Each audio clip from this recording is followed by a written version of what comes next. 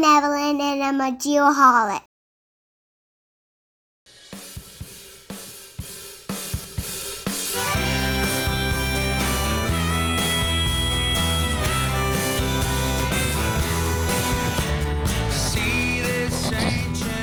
Great song, but I got to be honest with you, I got nothing. Sugar, this is more your speed, I believe.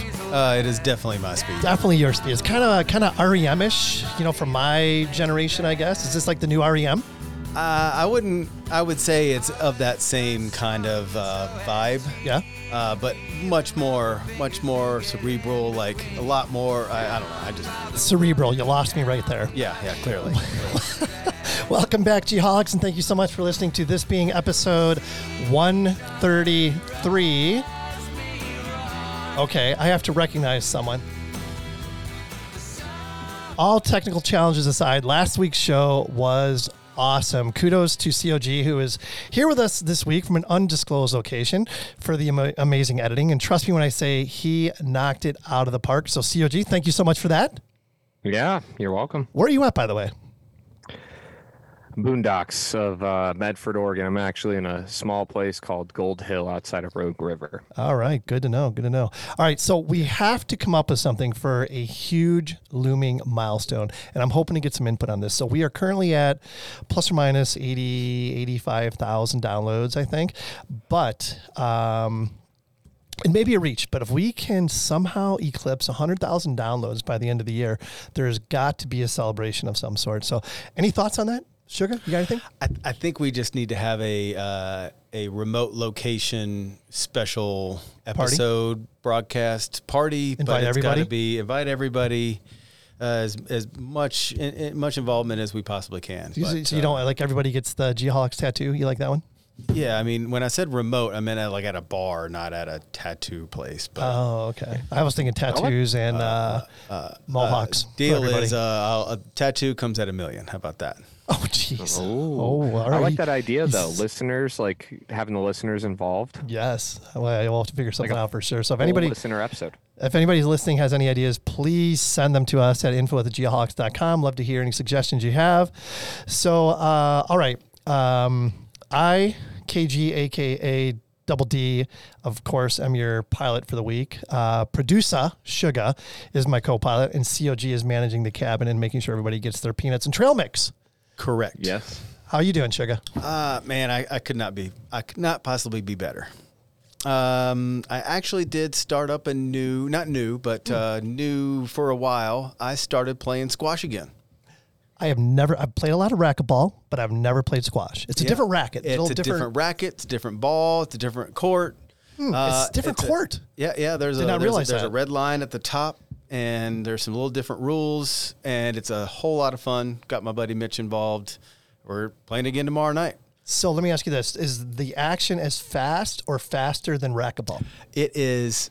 The ball is deader. So the ball doesn't go as fast, but it also doesn't bounce as much. So the action's faster because you got to run a lot faster. So it's a better workout for an old tubby guy like me. Okay, all right, really, that's good. That's awesome. How about you, CLG? Anything new? I mean, I know you've been in the process of making a huge transition. Where are you at on that? Yeah, no, it's been going well. I mean, I'll be editing this episode release in Kirkland, Washington. So I'll be officially moved when this episode drops this weekend, and then I've just been hanging out in Southern Oregon, fishing, doing a little hunting, doing a little ATVing, off-roading. I've caught a couple ticks on me, one in bed on my neck. So it's a fun time. It's an enjoyable time. I like this lifestyle a little bit, but I don't think it's. Is that your first tick? No, it's not my first tick. No, I'm just kidding. No, it's not my first tick. Hey, you got to watch out for that Lyme disease. It's a real thing. It'll jump up and bite you. Yeah. Good, man. Good to hear it. So no, it's good. It's good. What's going on with you, Kent? I haven't seen. I miss your smiling face every day in the office. I know. I'm having withdrawals. There's no doubt about it. I went through my state of depression, and I've overcome that thanks to the medication. But everything's good. I got no complaints. Got no complaints except for that song. I'm not a huge Decemberists fan. So COG, tell us about the Decemberists. Oh boy, here goes reading his heart again. So the Decemberists, down by the water, they're an American indie rock band from Portland, Oregon, so just north of where I am. The band consists of Colin Malloy, Chris Funk, Ginny Conley, Nate Query, which we looked up how to pronounce that, and John Moen. I have no idea. I couldn't figure that one out until we started. In addition to their lyrics, which often focus on historical incidences or folklores. Wow, this is really tough when I'm up in this Oregon air. Don't blame it on the air. It's not the air. Don't blame it on the air. It's just Connor's reading's hard. The Decemberists are also well known for their electric live shows. Audience participation is part of each performance, typically during encores. The band stages whimsical reenactments of sea battles and other centuries-old events, typically of regional interest, or acts out songs with members of the crowd. In addition, in 2011, the track Down by the Water was nominated for Best Rock Song at the 54th Grammy Awards. Okay, it says nominated. It didn't win. It was nominated. Nominated, yeah. So nominated. So what is have either of you, Sean, or our mystery guest seen the Decemberists live? I have, yeah. Is it a good experience? It was fantastic, yeah.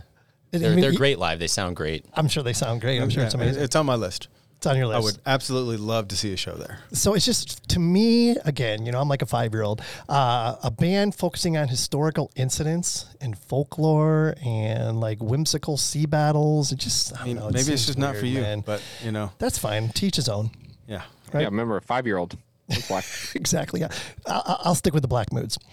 All right. Diamondback Land Surveying Studio. Great to be back in the DBLS studio as always. If you're not following Diamondback Land Surveying on Facebook and Instagram, you absolutely need to.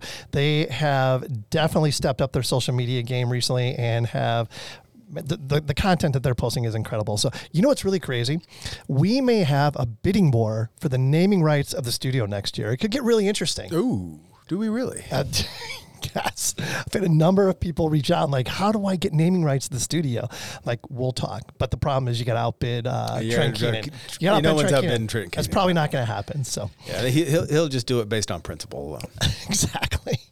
All right. Shout out to this week's highlighted friend of the program.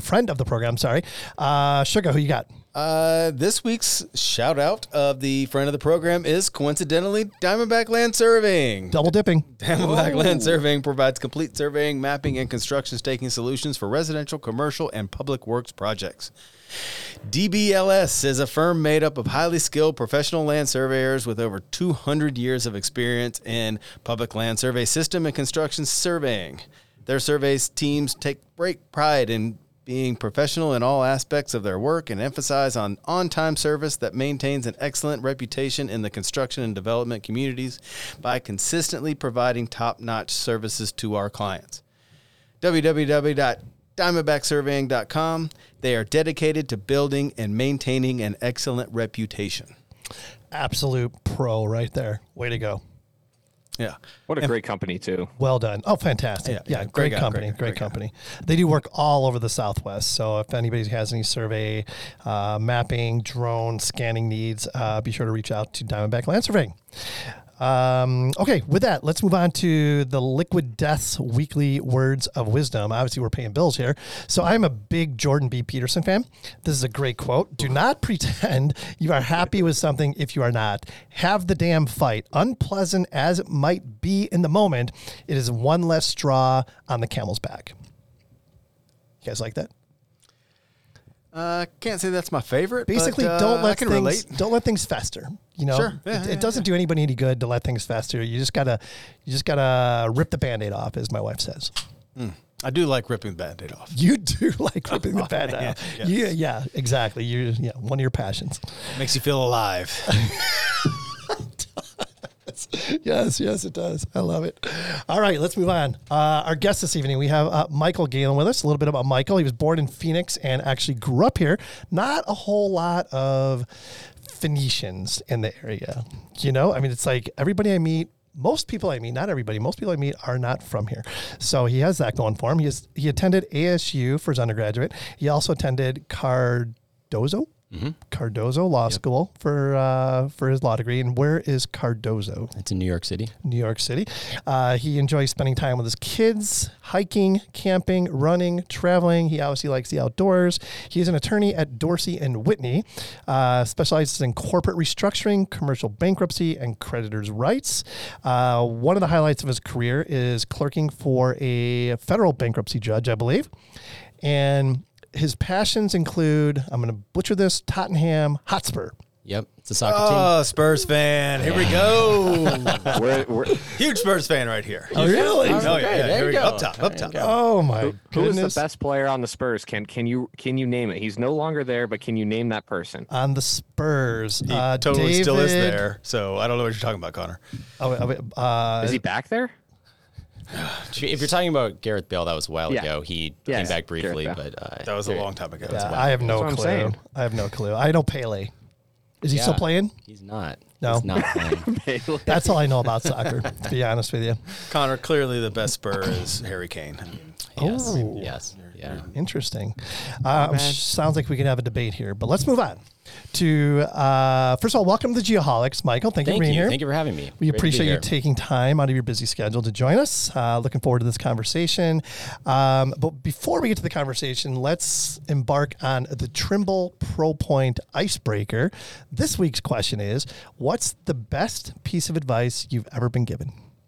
Best piece of advice I've ever been given is that you can't take it with you. So no matter how successful you are, work really hard, spend all your time working, can't take it with you at the end of the day. I love it. You got to enjoy stuff that's really important, friends, family. Can't argue with all it. that stuff. Yep, completely agree with that.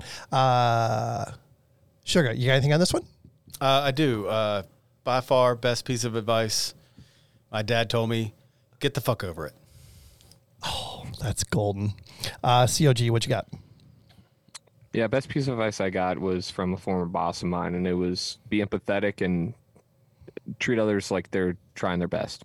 Something I struggle with. I'm not the most empathetic person. I try really hard, and I feel like I'm good at it sometimes, but in most cases, it's something I definitely need to improve on. And that's why he Mine, told me that. who, my That's why he ex-wife? told me. Yeah, that's been noted multiple times. Did you say my ex-wife told you that? No, that's why my mentor told me that. was to be Gotcha. empathetic. Yeah. Oh, I thought you said your ex-wife told me that. So here's mine. Mine is again, I'm a 5-year-old. Dwight Schrute from The Office. Don't do dumb things. There you go. Boom. Mic drop. You do take advice from the office? Yeah.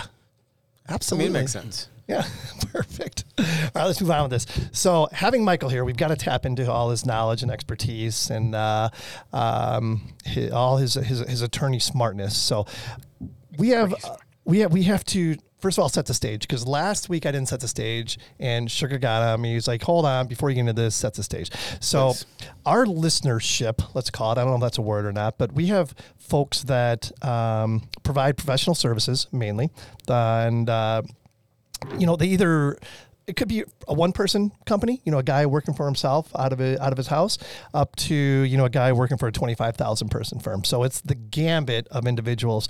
And we also have a lot of people that are at this point in their career considering starting their own business, going a business for themselves. It's happening a lot here because the demand for surveyors is through the roof, of course, and there's a massive shortage. So people are like, screw this, I'm not going to work for anybody else. I can make just as much money or more doing my own thing. So let's start out with that. Somebody who is in that position thinking about starting their own business. What are some things that they need to think about right out of the gate? Because like my think is, it's like, there's different ways to structure a business. There's partnership, LLC, blah, blah, blah, blah, blah. Let's start with that. I mean, what are some things that people need to take in consideration when making that decision? Yeah. So I think when you're talking about how you want your entity set up, how you want your business set up, you really be considering a few things. I think the first one is liability, right? So you want to think about if something were to go wrong, if I get sued, really my company gets sued, who's liable. And so there's a lot of entity structures that can help you protect against that. And then there's some that can be good for other things, but don't provide liability protection. And so, I think about really at a high level, there are, a few options, right? You just be a sole proprietor. So basically you're just being as yourself, providing services, basically no entity. You be in a partnership with you have somebody else with you doing it, an LLC, limited liability company, or a corporation. Those are basically what you're going to be choosing from. And then within those, there are some other, options, but. Let me ask a really dumb question right out of the gate. So if you're a sole proprietor, do you have options there? Like, do you just use your own social security number as your business, ID number, or should you apply for a different FEIN? So you're even one step back. Yeah. What is an FEIN? We'll let the expert tell us. So another consideration, just before I answer, let me just say another big consideration when choosing your entity is tax treatment. Okay, and how you want to file your taxes and stuff. And my first piece of advice on that is always go see an accountant or a tax lawyer, right? Because I'm not going to structure your taxes for you, basically. Sure. Yeah. Generally, a sole proprietor does not have to do business as themselves. They can have a DBA, right? And so you register as doing business as, right? So you can have a company name that you're doing business as, but there's no entity really. It's just yourself. Is that the way you would recommend somebody go? It's not. There are other options that provide better liability protection. If and they're easy too, right? You can just set up an LLC very easily, operate out of that. Sure. And tax treatment is also easy, just can, flow through onto your tax return basically. And, so provides liability protection. On that note, and I'm going to play devil's advocate a lot, that type thing. And, so, somebody who's just starting out and considering doing exactly what we're talking about, and they're like, oh, I'll just go on LegalZoom and set up my LLC or whatever.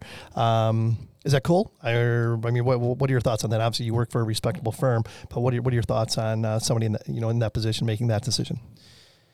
You can do that, and it is not hard to just start an LLC under whatever state you're in, whatever the rules are. You pay a fee. You just file the paperwork with the state, and you have an LLC. A lawyer can do that for you too. But what you're going to want to do then is have an operating agreement, and you're going to want to have some other documentation that you can also. There are websites, like you said, LegalZoom is one of them. That there are forms for this stuff. If you want to do that, you can do that. But if you go to a lawyer, you're going to have more of a discussion about what your needs are and what to include in that for, your particular business. Yeah. Well, I think it came up in last week's episode, the phrase of, you don't know what you don't know. And you don't know what you don't know until you actually talk to somebody. And myself and Kent and Connor, obviously are not the experts in what we're talking about here. So just going out rogue is usually not how you would go about it.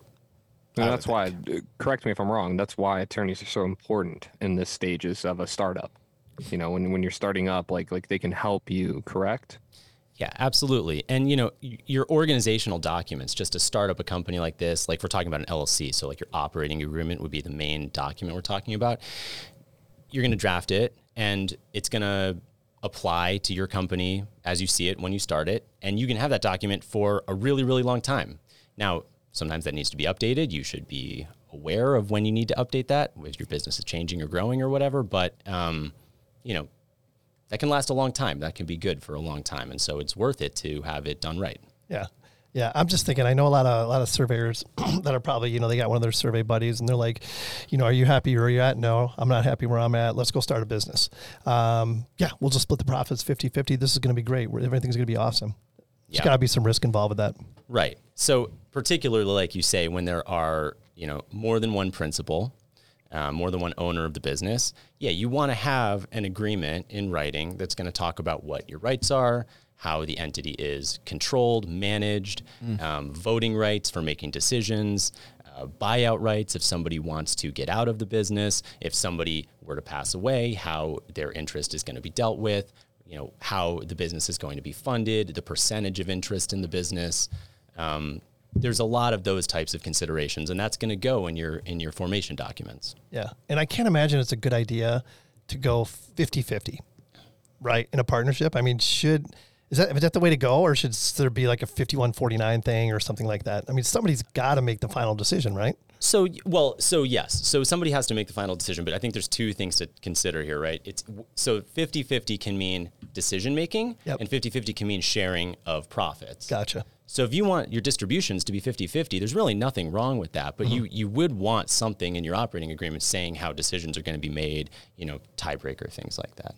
Yep. So that operating agreement is an incredibly important document when setting up a business. Yeah, it is important. And it's easy to overlook its importance on the front end, because when you're starting a business, everything's sunny, you're very optimistic, and you're not thinking about potential things that could go wrong down the road. But, you want to have those things spelled out. It's a contract. And so you want to make that agreement.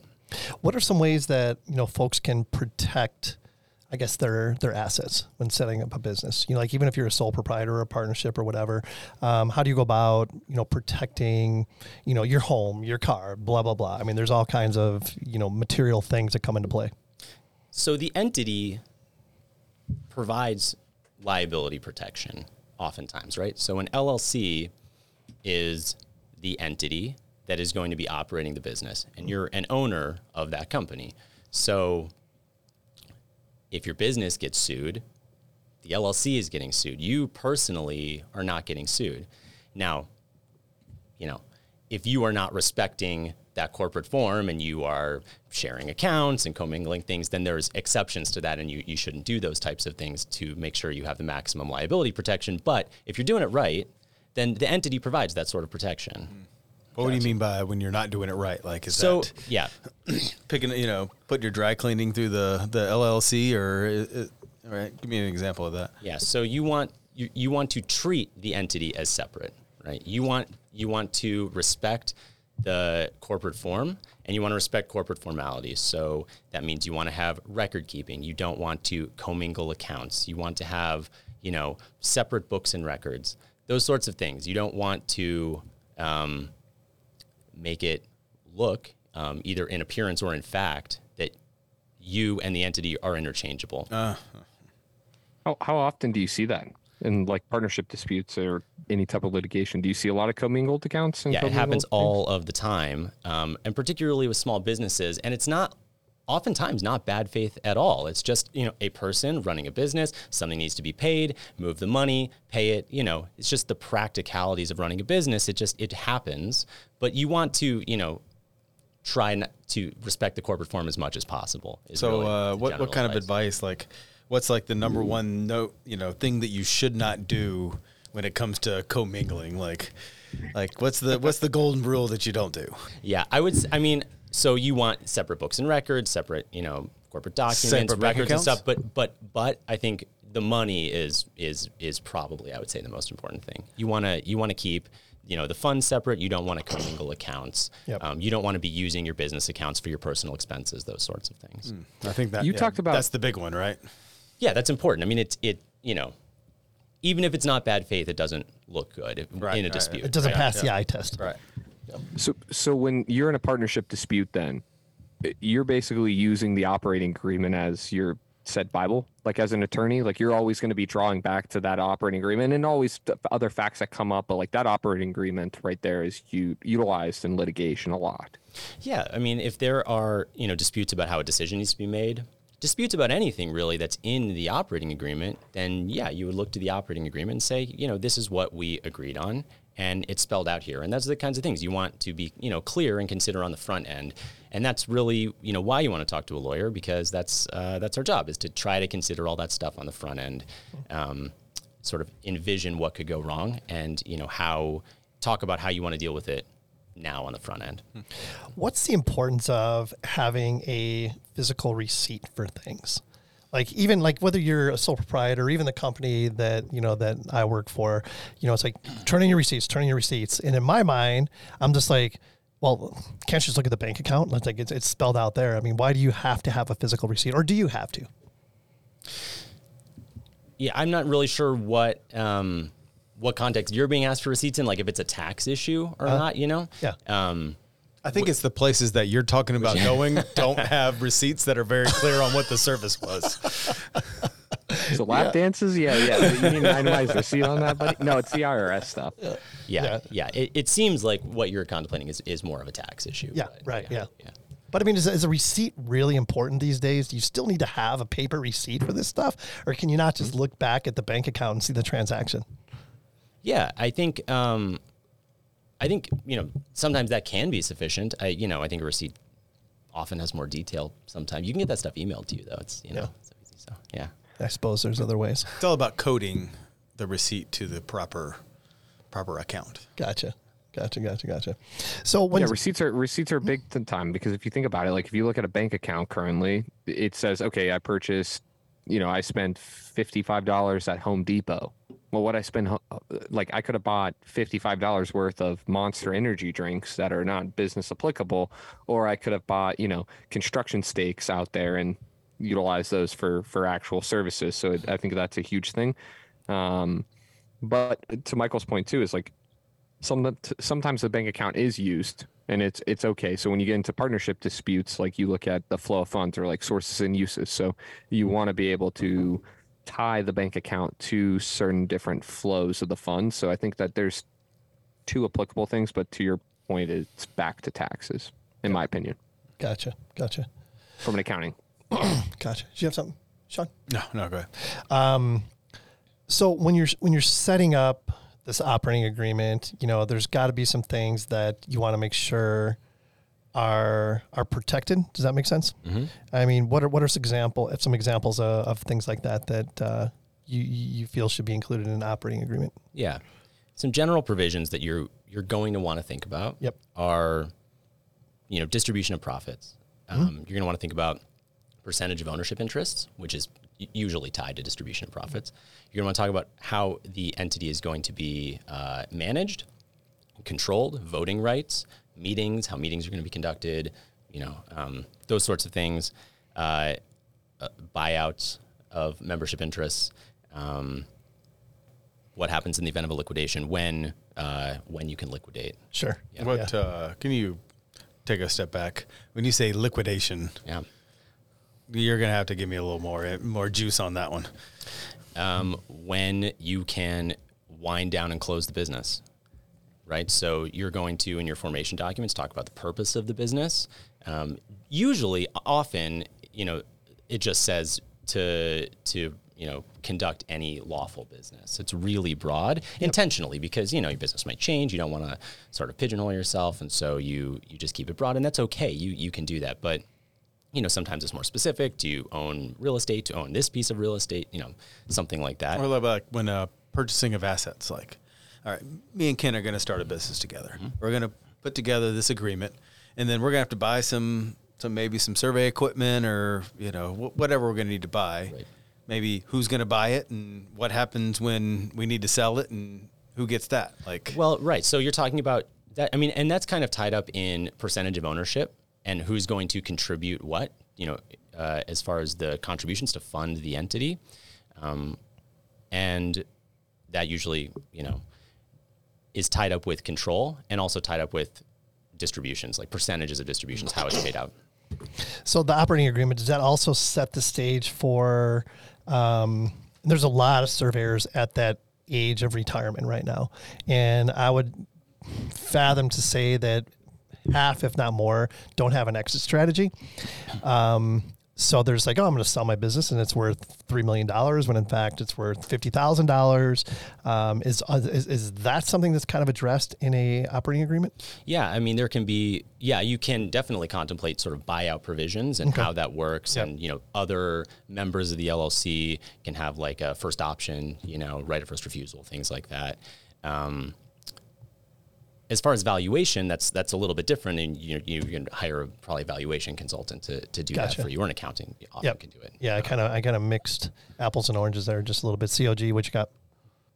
For the listeners, I've worked with Michael in the past, and so it's one of those things where he does the law side and like the drafting the agreements and the contract stuff, but then when you get to the nitty gritty of the numbers, that's where he would have engaged a company that I worked for in the past to help with valuations, but more on the turnaround side of things. So no, it's something that I think is very valuable, though, to have an attorney look at and help through those operating agreements. Because, for instance, like when I've walked through different stuff with Michael on a personal or professional basis, there's just a wealth of knowledge that you have to have. That I've been through a handful of transactions and still cannot comprehend how much knowledge an attorney has.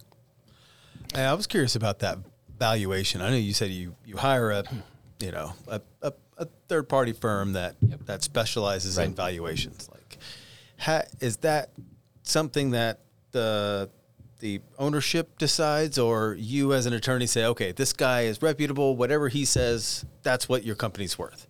Because I think what Kent's getting at is it got some surveyors and some other people that have professional businesses, and they're somewhere on this spectrum of I've been in business for 30 years or I've been in business for 5 years. But how do you determine what that is actually worth? Well, I think there's two points, right? So if everybody agrees that a partner is going to be, or a member is going to be bought out, and the only question is the price, the value of their membership interests, and everybody wants to sort of get to that same place, then the business can hire a valuation consultant and they can get a value.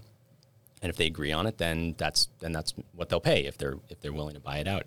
How many times do you see them disagree on that? Right. So if there's a dispute, right? So you're talking in a partnership dispute, that's something that valuation consultants deal with a lot, which is they're valuing the business to understand what this person thinks it's worth, and then the other person can hire a different valuation consultant, and they oftentimes do have very different results. And you know what? There are different methodologies to get to those answers, and oftentimes there's a lot of sort of individual perspective on projections that can make those numbers vary a lot.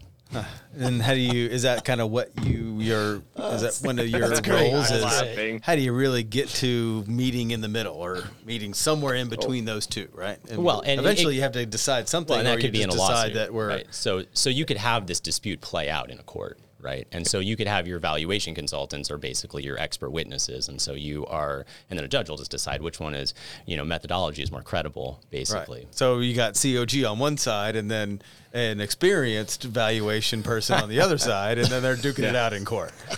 Exactly. That's right. We would at two previous shops ago, we would have the guy that I worked for, Nate Curtis, he would go up on the stand and literally be testifying on his reports that he would write on why his calculation on inflation was better than the other expert. And there is a huge, and Michael can maybe a little bit attest to this, there is a little bit of, I don't know how to explain, non-camaraderie. People have some grudges against each other in the Valley, and so there's only a handful of people that play in this space, and so you kind of get to know them throughout the times, and then it gets a little dicey at networking events sometimes too. but it's a huge the guy that I worked for, he's getting his PhD in economics, and he writes these novels of reports, and they're just way high, he's just too much thinker, and they get into the nitty gritty of debating on why inflation should be 3% instead of 3.5%. But that matters can a change lot. Evaluation. It can matter a lot, right? It can matter a lot. And those are can inputs change that are qualitative, right? So you're it's easy to see when you have different people making projections that, maybe favor their side, how you get to very different results. Right. Yeah. And you could think as you're starting, Kent and I are starting this business, and we think, we'll just, keep going along, and eventually we might sell it or whoever. And then eventually there's going to be a difference of opinion on what that valuation is. And Ken will hire Connor, and I'll hire someone else, and they'll say something different. And then all of a sudden we're fighting. It's usually a little more high level than that in your entity documents. It's more like, here's the dispute resolution process.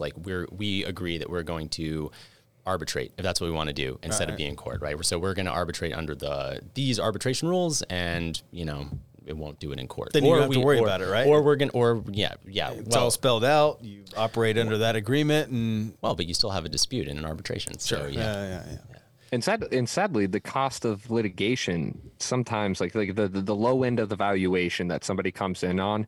So let's say it's $1 million valuation, and the other partner thinks it's going to be for 1.2 million. They're going to spend about 200,000, if not more, sometimes. That's foolish. In legal costs. That it's like, okay, like what is your two? And then you have, like, let's say the profit, let's say that's split 50-50. That's $100,000 that you're fighting over now at this point. It's like, sometimes it's a little foolish, like you said. So, Michael, let me ask you this. So there's the operating agreement, and then companies typically draw bylaws as well.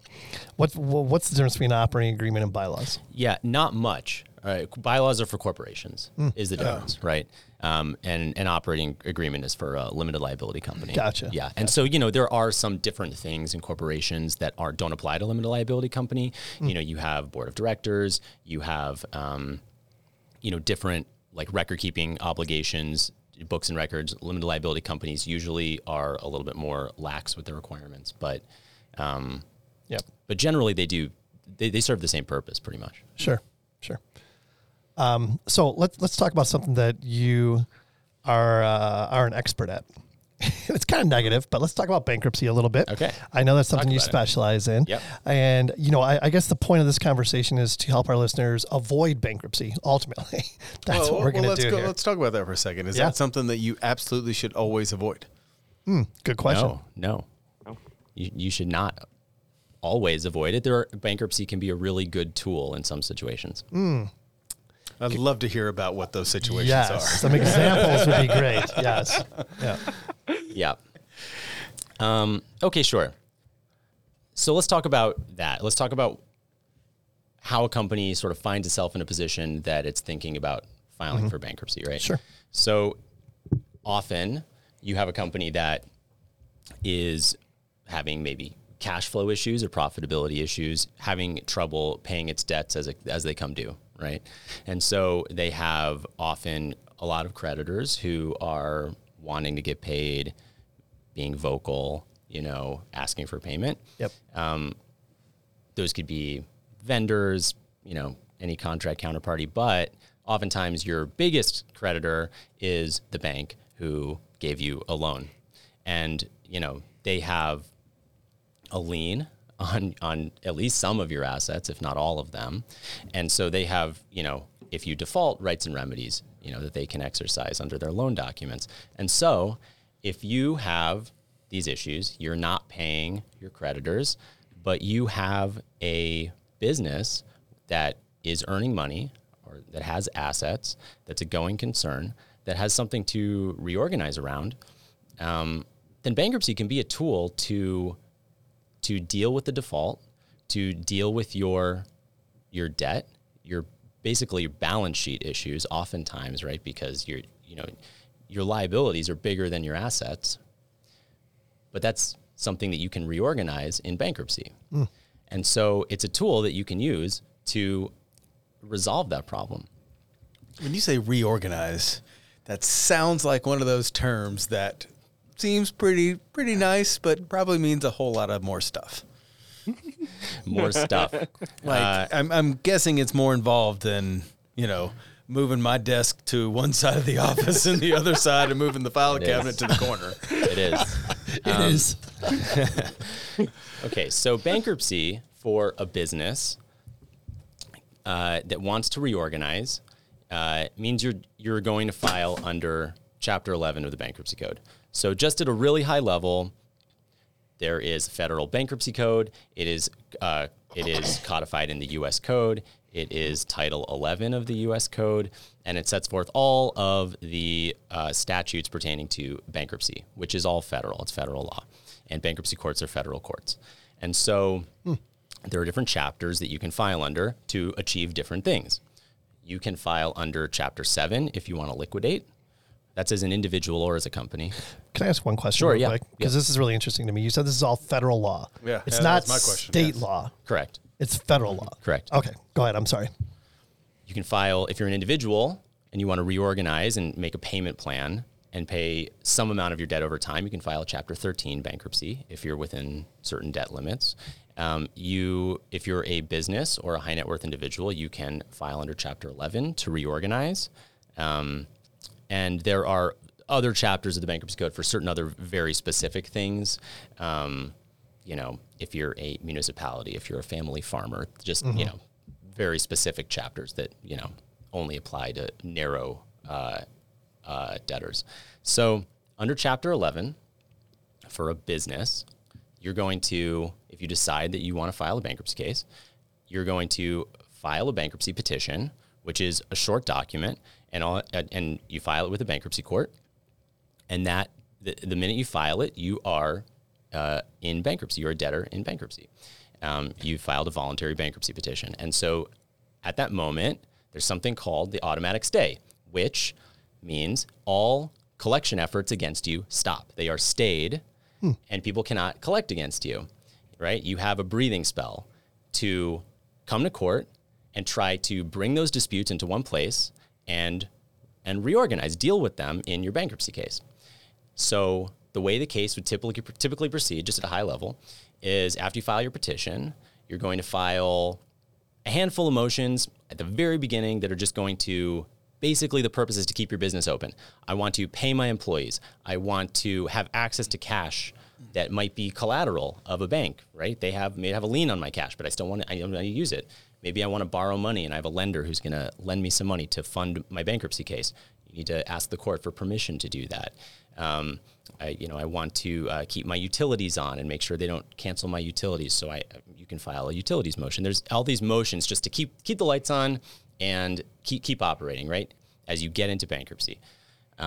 Once you're in, and hopefully that stuff has been granted by the court and you are operating, the advantages of Chapter 11. You maintain control of your business. You are running your business on a going forward basis as a going concern. And you can operate in the ordinary course of business without court approval. You do need court approval to do things outside the ordinary course of business. But you can just run your business in bankruptcy. The goal is to hopefully as quickly as possible, file a bankruptcy plan that says how you're going to treat your creditors. And the bankruptcy code has a bunch of rules about how you can treat them, how you have to pay them out, and the priority of payments. And so your plan has to comply with all that stuff, has to comply with all the rules in the code, and that's why you need a bankruptcy lawyer to draft your plan. But that's the goal, is to get a plan confirmed so that you can say how you're going to pay your creditors. Get your way out, right? Then you get out, you get a discharge of your debts that are, you have to comply with the plan basically, right? So the plan is sort of like an agreement that you're going to pay this way now and not under the previous obligations. And then you have to comply with it. And then those are your obligations now. And so you are no longer obligated on, all the stuff that people were trying to collect on you for pre-petition. So you said something very interesting, that really caught me was when you decide to enter into this agreement. And I'm curious on what your advice would be on when should that be? What's the trigger? What, as a business owner, let's say a company between Kent and I, Kent is doing a terrible job and we are just hemorrhaging money and it is, I think it's time. He doesn't think it's time. Come on, Kent. How would you decide, or how would you recommend someone decide, all right, at this point, this is the point of no return. You got to do this, or you're past that stage of when it's time to file. When it's time to file your bankruptcy petition. You're losing time. You should have done. Good question. Yep. So there's a few things that are indicators that you should definitely file, and then there's some things.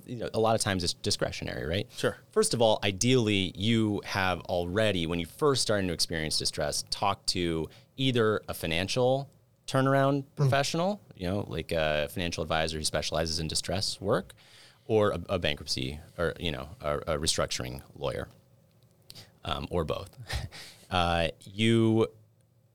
If you do that early, then you sort of have options and advice as you're going through this process. Often people don't do that, and they sort of call the bankruptcy lawyer. They're like, my property's going to get foreclosed on tomorrow. Right. And then it's like, you need to file today. And that's not the position you want to be in. And totally unrealistic, right? It is not impossible. It's not impossible. Yeah. It is not.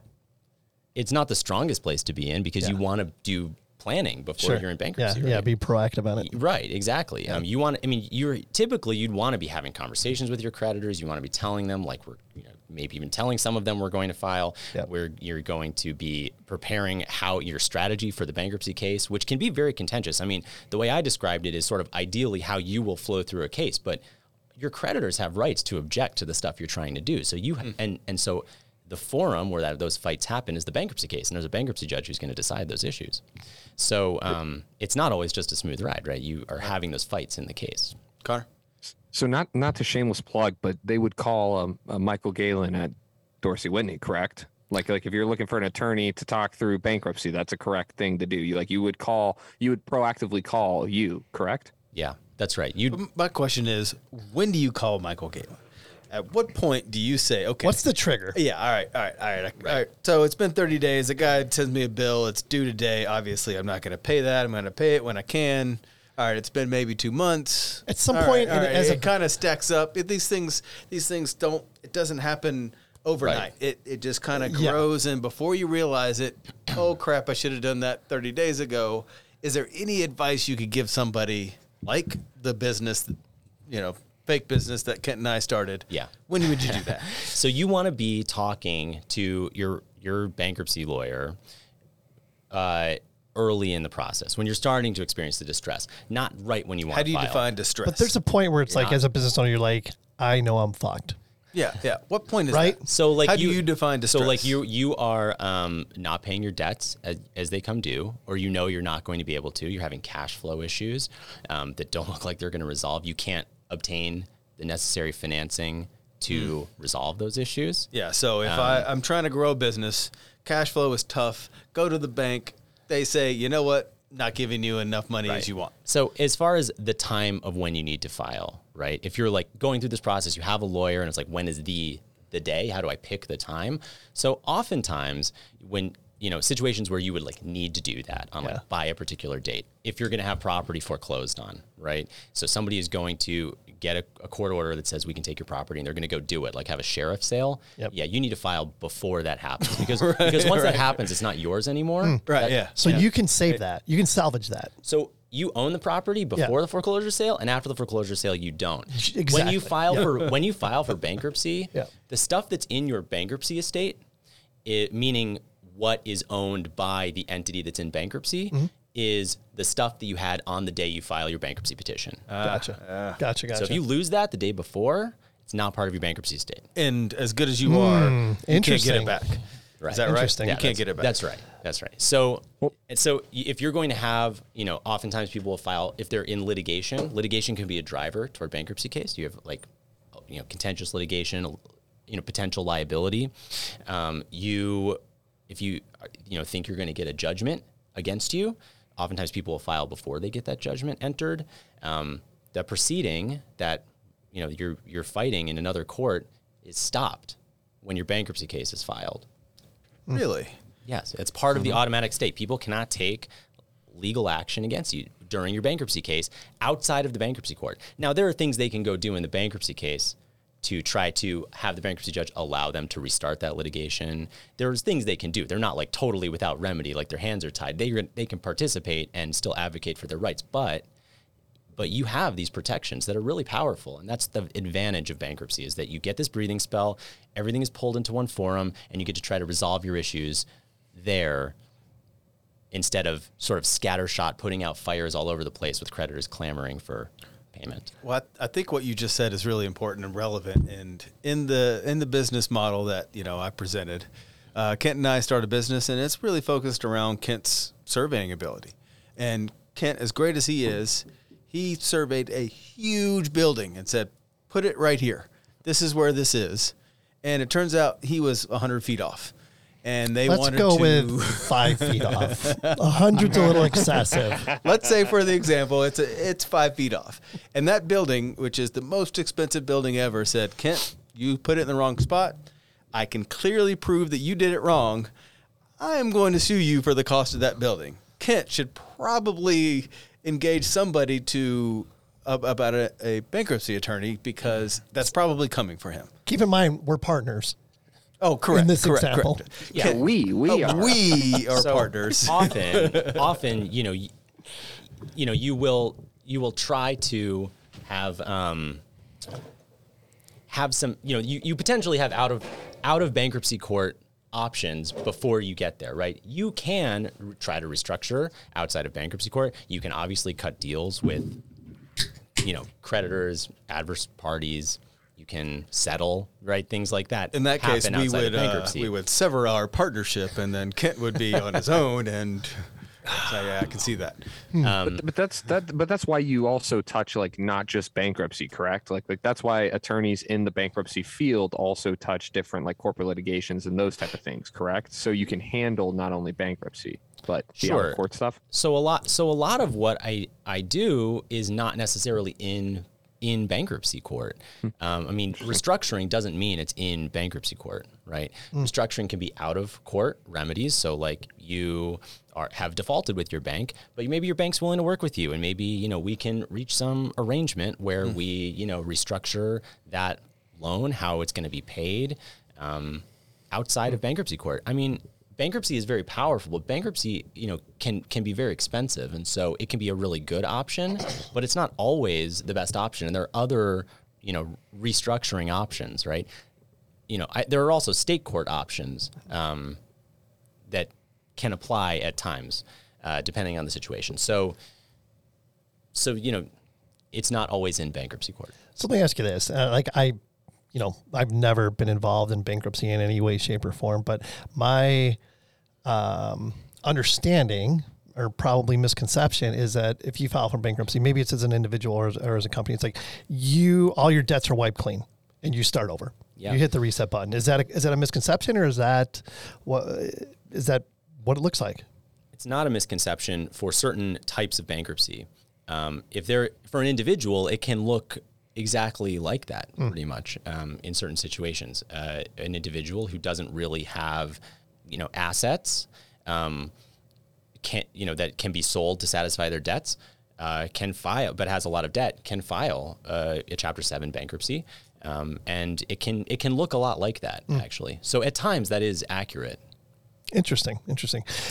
I would be curious to see, like, what percentage of billionaires have filed bankruptcy in their life? For their companies. Yeah, for their course. companies. Yes, exactly. But you did say businesses and high-earning individuals. Yeah. Yeah, and that's just because the bankruptcy code has debt limits for a Chapter 13 bankruptcy. So if you are an individual and you want to file a bankruptcy case where you aren't just going to give up your stuff, but you're going to make a payment plan and pay creditors over time, you can do that under a Chapter 13 case, potentially if you are under certain debt limits, or under certain numbers. But if you are above them, you cannot, and you have to file under Chapter 11. It's just how the bankruptcy code is written. So interesting. And, we started this conversation like, how can we avoid bankruptcy? And then immediately you corrected that statement. You're like, you don't necessarily want to avoid it. In some cases, it's a really good tool. Yeah, and that's how it should be looked at. But, you should also realize that there are other potential options, and it's usually the same advisors who are giving you those options, right? Like I, will work for banks and for debtors, to restructure loans out of bankruptcy court, and that can be a good option. I know an individual, name will go unmentioned, of course, who has personally filed for bankruptcy more than once, and he's got Freedom Financial on speed dial. You know what I'm talking about, right? So I'm not saying you don't know who I'm talking about, but I don't know how you get in that situation. It's like your Freedom Financial debt relief. I mean, what are those companies doing? Are they helping you avoid bankruptcy, or what are they doing? Is this one of those companies that's like helping you resolve your credit card debt sort of exactly. thing? Yeah. I mean, those companies. I've never worked with one. Also, let's start with that. Yeah. And it's not really what I do. Sure. Consumer debt is not most of what I deal with. Yeah. But yeah, you can, there are ways to resolve credit card debt, like unsecured personal debt. Unsecured debt. There right. you go. Yeah. Yep. And so, one is just like cutting a deal, like calling them up and saying like, if I file bankruptcy, you get $0. Would you like, $20 25 cents on the dollar sort of conversations. Yep. And then, there's also just like these debt consolidation companies that sort of like basically give you a new line of credit. So you still have like the same amount of debt basically. It's just not with like 10 different credit card companies. So. Right. Yep. Exactly. So were you looking for more of like the F, like what does an FA look like? Was that more of the question too? What is a corporation like FA? That's more for Kent. I don't know what an FA is. A financial advisor? Oh, sorry. Oh, gotcha. No, I was just using a friend of mine as an example of what not to do. Oh, I see. I don't understand how the hell he's done this. So, you've dealt with several, obviously maybe hundreds of bankruptcy cases, companies, that kind of thing. Like, what would you say, what's the telltale signs of this is what you should avoid? Like, is there anything where you're like, okay, if you're doing this every month or every week or every 6 months, like you're going to eventually be needing to call me? Or what's the general trend that you would say that, let's say, Kent and I's business is doing and we don't realize we're doing until we have to call you? What are some red flags? Absolutely. So Great question. So there's no one thing, because just, these types of problems, corporate distress, insolvency, just general cash flow issues can come from like so many different places, right? Just market conditions, right? Can just you're not able to sell stuff the way you thought you did. There's a pandemic, interest rates are rising, like there's these market conditions that you don't control, right? Lawsuits, right? Legal liability is something that can lead to these sorts of issues. Fraud is something that can lead to these issues. Good one. Right. And sort of the big examples are like the Ponzi scheme cases where you have like, these huge Ponzi schemes unwound in bankruptcy, but there's much smaller examples of that where just, you have an employee who is taking money from you or something like that. That is, hurting your business. And just, unsuccessful business decisions. Like, you make a business decision, you take your company one way, you think it's going to be successful and it's not. And, that happens. Yeah. And I'm glad you said that, because I think, and correct me if I'm wrong, there's probably multiple different ways to end up in that position of bankruptcy. But, one is, poor decision-making, obviously. And the other is, let's say you're in bed with one particular client and that, you did 80% of their work and all of a sudden they go belly up. They can't pay your invoices and you have no choice. So it's almost like you're forced into bankruptcy. Yeah, correct. Companies' bankruptcy cases can cause, insolvency or distress for their vendors, right? Or for their suppliers or for their, contract counterparties. Absolutely. Yeah. Interesting.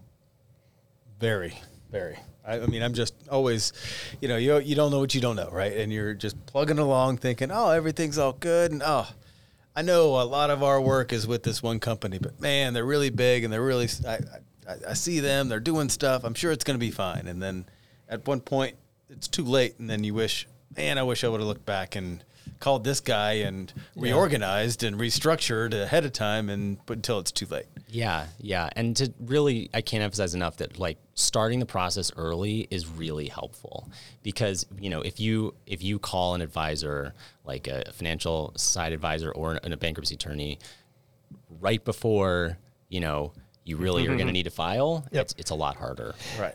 And you're obviously not going to, the first thing you say is, oh, file for bankruptcy right now. No, it's like, okay, I see this coming. Here are your options. I'm assuming that's how that conversation goes. So first of all, I'm going to want to see your documents and I'm going to need time to read them and analyze them. And then I'm going to want to go talk to your lender and have start a conversation with them. And, these things take, not like one day. They don't take a whole lot of time, but if it's like the next day that you need to file for bankruptcy, it's not, easy decision-making situation, right? So but you want to avoid those. Back to the beginning, it could be a positive thing. Like it could really benefit you by engaging someone like you early in that process. Yeah. And even engaging me can avoid a bankruptcy filing and can allow. That was my question. I'm so glad you said that, because I'm curious about how often does it happen where somebody engages you, they're being very proactive. Like, hey, I see trouble on the horizon. I need to talk to somebody like you, Michael.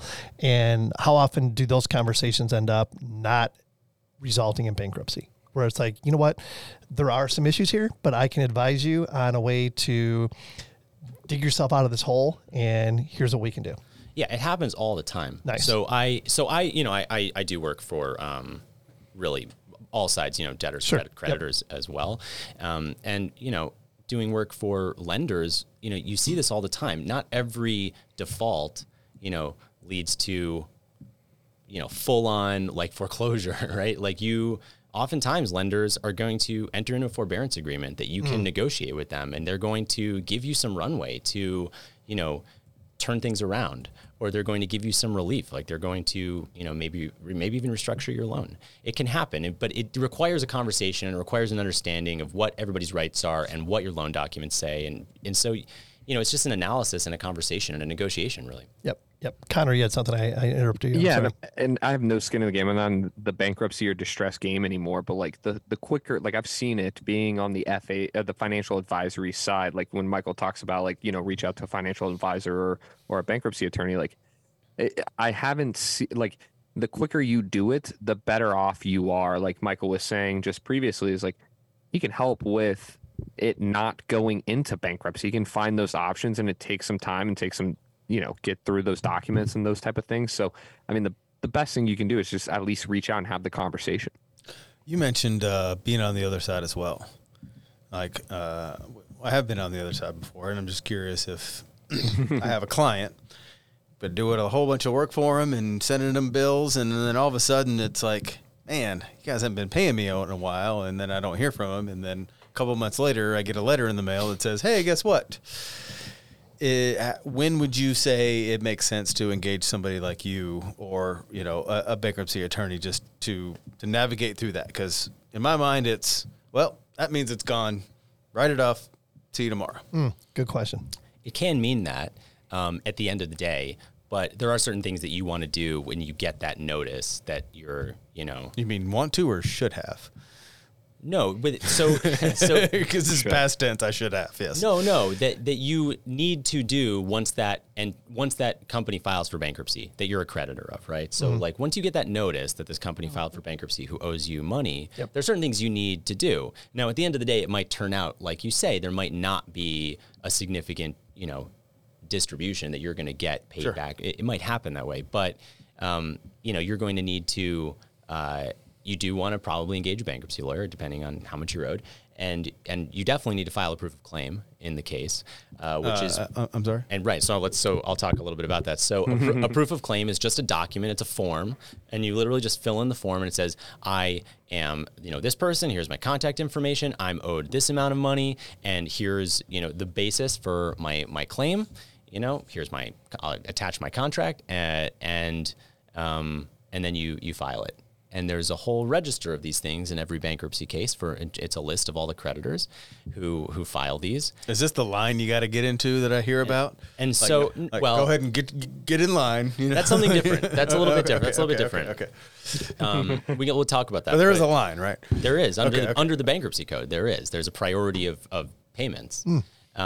So you need to have your proof of claim on file if you want to get paid under the bankruptcy plan. Sure. So that's the first thing you need to do. Now, depending on your rights, if you have certain, maybe depending on what kind of creditor you are, you need to talk to a bankruptcy attorney about what other rights you might have if you want to be involved in the case. Maybe that makes sense and maybe it doesn't.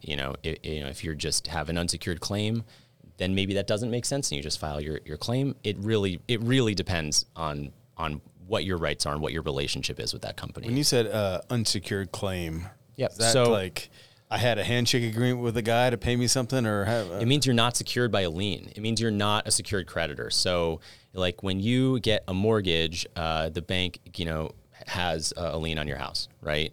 They're secured by that collateral. But if you're owed money and you don't have any lien on anything, then you're generally an unsecured creditor. So Sean, when we do, Sean, when we do research together, when I was with you previously, and we'd look up the UCC liens, sure, that's a secured creditor. Okay, if you don't got, if you're not in that line, then it, and I think where Kent and I were going with this is, in the professional survey or the professional services business, a lot of times we don't pay attention to that kind of thing. It's, hey, we got this big project. We're doing this thing. Here's a document. Sign this. Go out and do the work, and I'll pay you.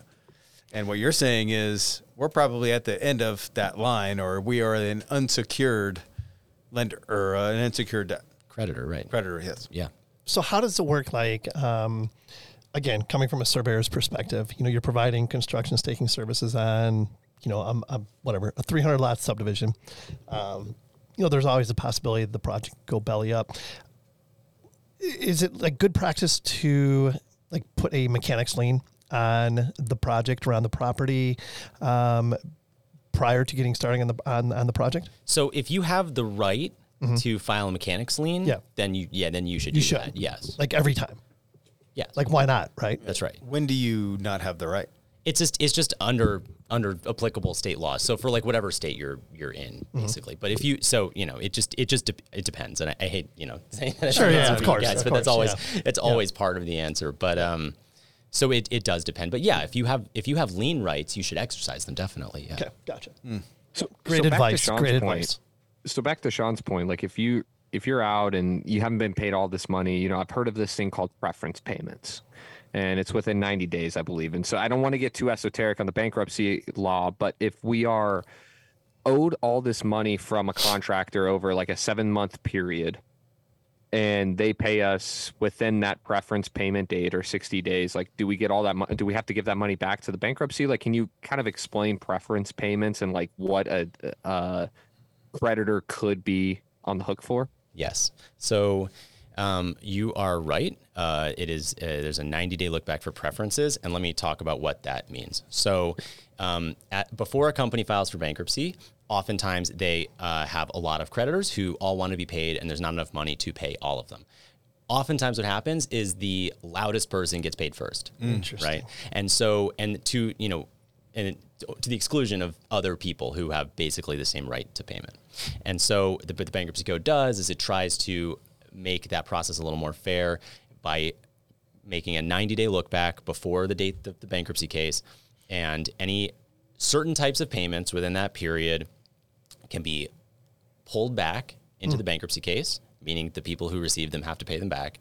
And then that person has a claim in the bankruptcy case that they get paid out on pro rata, meaning they get the same percentage of distribution as everybody else with the same type of claim, so that it's equal for all similarly situated creditors. That's the idea of a preference. Yep. Okay. So yes, a lot of times the way people will get involved in a bankruptcy case is there's a claim against them to pull back money that they were rightfully paid. I should say, when you take a preference payment, you're not doing anything wrong. You are receiving a payment that you're owed. Sure. There's nothing wrong. You didn't do anything wrong. You should have received that payment, right? You were owed it under your agreement. But the bankruptcy code allows for this because of its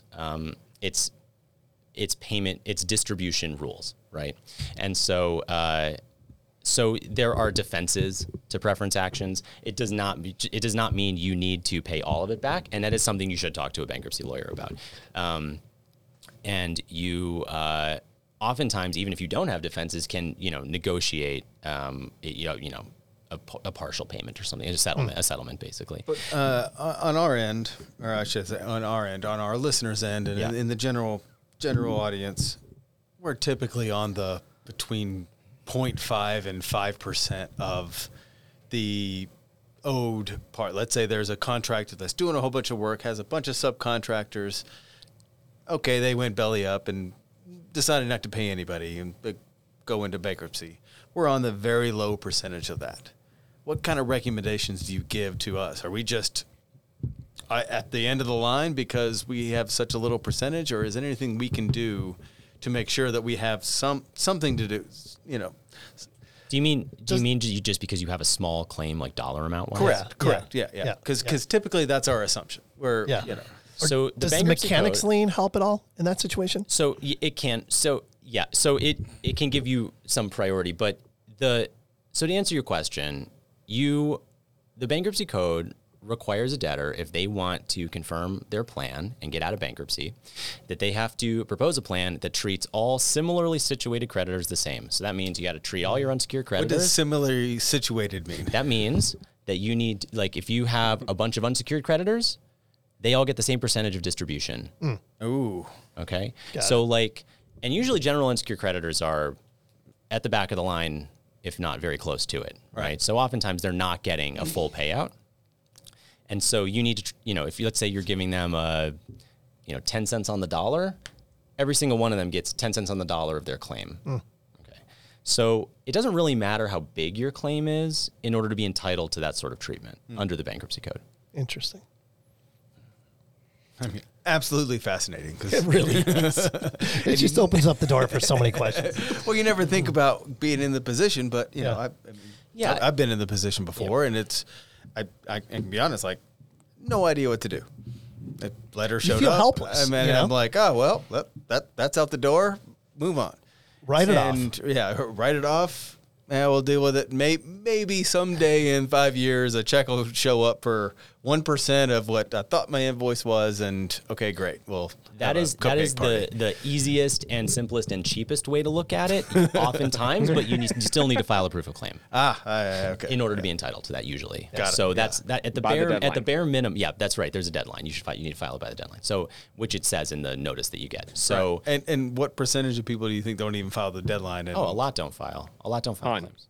A lot do not file. But they'll file it, and it will come through. And I was the one that was actually doing the distributions of the money, so I would get engaged with Michael, who's the bankruptcy, and we'd be the liquidating trust over. And I would calculate what Sean Faber LLC is owed, and if you don't file by the deadline, it just automatically goes into my Excel file, and I kick it out. I'm so glad it's Sean Faber LLC. Thank God. I'm telling you put that building very far away where it should be, and it is a big claim. Oh man, that's great stuff. So is that the general percentage? What, if you get this claim, you file or you get the notice, you file your claim. Your claim. Yep. What is a small business owner generally to expect? What's the general time frame? see bankruptcy plans that pay 100 cents on the dollar to unsecured creditors, and I see bankruptcy plans that pay 1% on 1 cent on the dollar to unsecured creditors. And does that vary depending on the size or the? They can both of those plans could be confirmable by a bankruptcy judge. They both could be acceptable under the bankruptcy code. They both could be more beneficial to creditors generally than if the debtor were to liquidate. So this goes down to a judge's decision. Yeah, but right? in compliance with the bankruptcy code. I mean, it has to comply. The bankruptcy code is really very specific about the things. It's very specific about the things that you have to comply with. Okay. And then, and then the judge is going to make sure you comply with them at a high level. There's a lot of, disputes that can be had in between in the gray area, right? But that's generally how it works. Yeah. So I think I know the answer to this, but what's the best advice for anyone considering bankruptcy? Oh, talk to a bankruptcy lawyer. Definitely. Sooner than later. Yeah. Talk to a bankruptcy lawyer or a distressed side financial advisor. And just for the record, you're not going to tell on anybody. Like, you can have a conversation and it doesn't mean anything, right? Yeah, absolutely. Yeah. What is that? Client attorney privilege or something like that? Something like that. Yes, that's right. If I'm your lawyer, you have attorney-client privilege, and I don't talk to anybody about it. Yeah. And it really can't, that conversation can't really happen too soon, really. Yeah, I mean, that's right. It's sometimes for businesses who do talk early to us, if it's too early, they'll say, hey, I'm experiencing this thing. We'll say, okay, great. Maybe give some advice. Maybe say, we want to see your loan documents, give some advice. We can help you in this way. It's not time to file bankruptcy. It might be the advice, for example. Or it might be like, okay, you're trying to resolve this.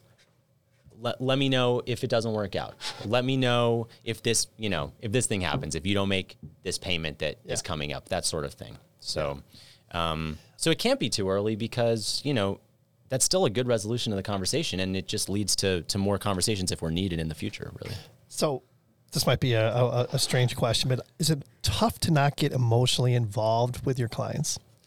I've worked at a few different firms, and I used to work at a firm that did some individual bankruptcy. I've never done a lot of it, and when I've done it, it's more like high net worth individual, or like there's like some complex litigation involved with it. Yep. But those kinds of clients, sort of the bankruptcy affects them more because it's really personal for them. You know, it's not a business decision as much as it is like a life event. And and so it's, counseling those kind of clients, was harder in some ways than, when you're talking to the owner of a business, that can be, they're very emotionally invested, especially small business owners, right? But they're making business decisions usually, and it's a different dynamic. I have two more questions. Yeah. One is a little personal, one's the other not. How do you handle the, obviously your services cost money, should obviously. If you are in a position where bankruptcy looks to be the option and you think calling somebody or getting advice on something is going to cost more money, how would you advise that? Like if I'm already out of money, can't pay my debtor, can't pay my creditor, like why would I call somebody that's also going to send me another bill that I can't pay? Yeah. So there's a couple different points about that. So first of all, oftentimes when a business is facing these kinds of issues, they're making money, right? They're operating a business and they have money coming in. It's just that they're not making enough money to cover their debt. Yeah, right. Just for the record, I consider that still losing money. So they are insolvent. They're cash flow insolvent, definitely. It sounds like under this example, but they still have money coming in. So just for example, right? If you have a bank loan and you have payments that are due on that, but you're behind and they're going to foreclose on you, then maybe you don't make the next payment. Like you're not worse off, right? There's places to find the cash. That's a good point, right? Yeah. Sometimes in certain situations, there are places that, to find the cash. Sometimes, the owners can make a cash infusion to the business, right? I mean, you can capital call your owners. So there are ways to do it. I will say that in a bankruptcy case, once you file for bankruptcy, the debtor's professionals need to ask for court approval to get paid. And the service providers who continue to provide services to a company that's in bankruptcy have priority of payment, right? Because otherwise they wouldn't continue to provide services to a company that's in bankruptcy. And that's just a function of, you need to keep the lights on and you need to keep it as a going concern because it's worth way more as a going concern usually than if you just shut it down. Sure. So the other one is, I don't know how to say this the right way, but so most of the things that you deal with are probably have a negative type of kind of like something bad has happened or things are not going, like you probably don't get a whole lot of calls about, hey, my business is going great and all these other things. So in general, as a professional, in a line of business, I'm not sure what my question is, but how I think you know where I'm going. Like, most of the things you deal with are bad, like in a bad thing, like something hasn't gone right. Like how do you navigate through that? What's the reward being you? So I got interested in bankruptcy really early, even early in law school. So I've been interested in it for pretty much my whole career. And I always liked it for a couple of reasons. First of all, it allows you to sort of be a general practitioner. A lot of lawyers specialize, and a lot of specialties require you to do the same thing over and over and over again.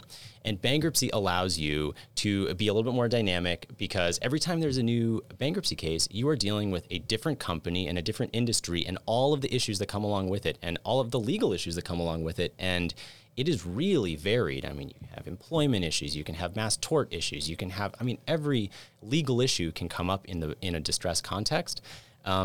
And that is very interesting to me. So I really like that. You kind of have to learn as you go constantly about a new industry all of the time, which is very exciting.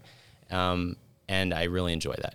I also really enjoy the idea that you sort of have this puzzle, right? Like you have this company that has a problem and you have to solve that problem because there's all these tools that the bankruptcy code and other laws give you to do that, right? And so it's not just as simple as like, well, I have this loan payment coming up, but I can't afford it.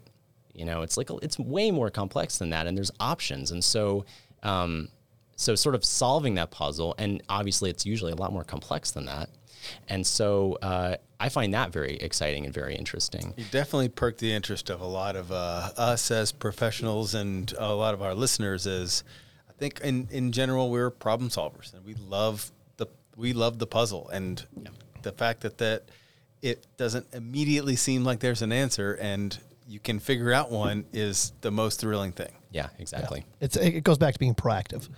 But and let's kind of bring this full circle. It's like, we started talking in the beginning about operating agreements and things like that. And then we transitioned to talking about bankruptcy. If your operating agreement is set up properly, that can protect the individual in a lot of ways in a bankruptcy situation. Yeah, so it's the entity filing for bankruptcy. Correct. The owners of the entity are not in bankruptcy when the entity files for bankruptcy. That's a really important point that I maybe should have highlighted earlier, right? So there's a couple things about that. First of all, you're not in bankruptcy, so you don't personally have liability, which is a good thing for you generally, unless you gave a guarantee or you do have personal liability, right? But assuming you don't, then if it's just the company's debts, you don't have personal liability, right? So that's a big point. But you also don't. The owners do not have the protections of bankruptcy once the company files. So if you did give a guarantee or you do have personal liability, those lawsuits don't stop. Like that liability is still there, and they can still, pursue rights against individuals if the entity files for bankruptcy. So what I think a lot of these, the example of Kent and I, Sean Faber LLC. Let's be clear. We have a thriving business, and we really want to open up another business in San Diego, mainly because I like going there. I'm going to get a loan to open up a business there, and in order to get that loan, we're going to have to put up a personal guarantee to get that loan. Is that something that you would recommend, or how would you recommend? Obviously, if you think it's worthwhile and that's a business decision and all that, but is there anything different or any advice you can give on the small business owner like us that has to open up that personal guarantee that it may or may not work out, and how to handle that? So it is a business decision it's very common. I'll say that, right? Like people get personal guarantees on deals often. And there's obviously some risk involved there, right? Because you're personally on the hook. So, if the entity were to file for bankruptcy, like I said, you don't get those protections unless you also personally file for bankruptcy. Then you get bankruptcy protections, but you don't for just the company filing. There are certain things you can do as far as asset protection before you give a personal guarantee. Those are things you need to talk to either a lawyer or an estate planner about, usually. And I will say, you can't take a lot of those actions after you've incurred the liability, because that is a fraudulent transfer usually. So you can't just once you have liability and you're facing liability, under the law, you can't just like transfer your stuff to a trust or something like that can often be clawed back in litigation. So, so I'm talking about front end planning, like before you give those sorts of commitments. But that's an important point. Like so anything that happens once that thing happens, they can always go back to wherever, even if it takes 10 years, if you transferred it 10 years ago, they'll go back 10 years and claw it back. Yeah. Now I will say that, what can happen in a lot of cases where, owners have given guarantees and the entity files for bankruptcy is if you are able to cut a deal, if you're able to negotiate a settlement with, let's say, your largest creditor who has that guarantee in the bankruptcy case, sometimes you can negotiate a global settlement that will benefit the guarantors. It can happen. It's not certain, right? It's just if you can get that deal, if you can negotiate it, and it makes sense to everybody involved. But that is something that, some owners try to do. Yep. And I know people like that are doing like a sole proprietorship out of their house, surveyors, for example, and they'll take out a loan against their house to purchase equipment and purchase this and purchase that. Is that a good idea? It's a business risk, you know. It's a risk. It's just a risk. Yeah. Like, it's just like any other business decision, right? Mm-hmm. And so, you know, for small business owners, oftentimes those types of business decisions are really tied up with their personal finances and their personal life decisions, like owning a house, right? So, but I think maybe the point is, if you make that business decision and it doesn't go as you thought, there are more options than it didn't work out, I have to give up my house. Yeah, that's absolutely true. Yeah, that is absolutely. And I think some of the hesitancy is, oh man, I think this is going to work out, and I'm going to put up my house as a personal guarantee. It doesn't work out. That doesn't mean we're living in the Holiday Inn tomorrow. Thank God in Sean Faber LLC, he put up his house. Yes. It wasn't me. But it's we that are living in the Holiday Inn together. Yeah, because your house is going on the market to cover his yeah. the Holiday Inn, buddy. Oh, God, it's so funny. All right, so switching gears just a little bit. Mm-hmm. Is there a mantra that you live by? Yeah. Put down your phone and go outside when you have the free time to do it. Oh. I love that. Absolutely love it. Here's a great example. I mean, I mentioned it on our last podcast. I started going to this place where we do, it's an individual sport, cold plunges. And it's kind of like this circuit of things, of items that you do. You know, there's like sport. You said sport? It's a sport. He also thinks curling's a sport too. So. Well, I'll give curling. Curling is without a doubt a sport. Cold plunge is not a sport. It's kind of a sport. It's an individual exercise. Activity. It's an individual sport. It's like golf.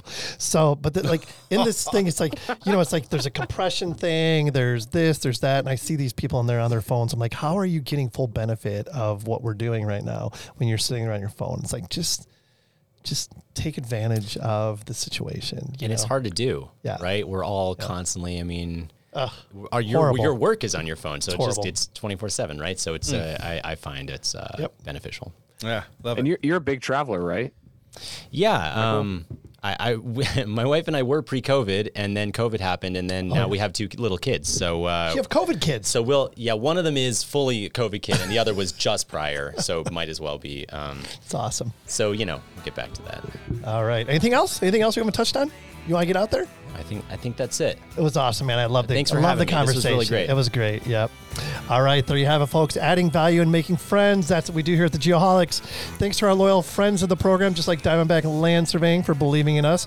Be sure to mention you're a Geoholic when you reach out to any of our friends of the program for the aforesaid VIP treatment. Download the new and improved Geoholics app from landsurveyorsunited.com. Completely up to date. Send us an email at info@thegeoholics.com if you have any content ideas or would like to be a guest on a future show. We'd love to hear from you. And last but not least, pay it forward. Add value, make friends. The Decemberists, down by the water, available everywhere. Until next time, everyone. If you're not happy, don't let it fester. Freaking deal with it. And most importantly, be safe and healthy, everyone. Thank you to our 2022 friends of the program, Advanced Geodetic Survey, agsgps.com, Airworks, airworks.io, Bad Elf, bad-elf.com, Cyanic Automation, getjobbook.com, Diamondback Land Surveying, diamondbacklandsurveying.com, Extreme Aerial Productions, extremeaerialproductions.com, Get Kids Into Survey, getkidsintosurvey.com, Mentoring Mondays, mentoringmondays.xyz, Monson Engineering, monsonengineering.com, Nettleman LC Prep, lcprep.com, North Star Surveying, northstarsurveying.com, ProStar Corporation, prostarcorp.com, Safety Apparel, safetyapparel.us, Topodot, new.certainty3d.com, and finally, Trimble Geospatial, geospatial.trimble.com.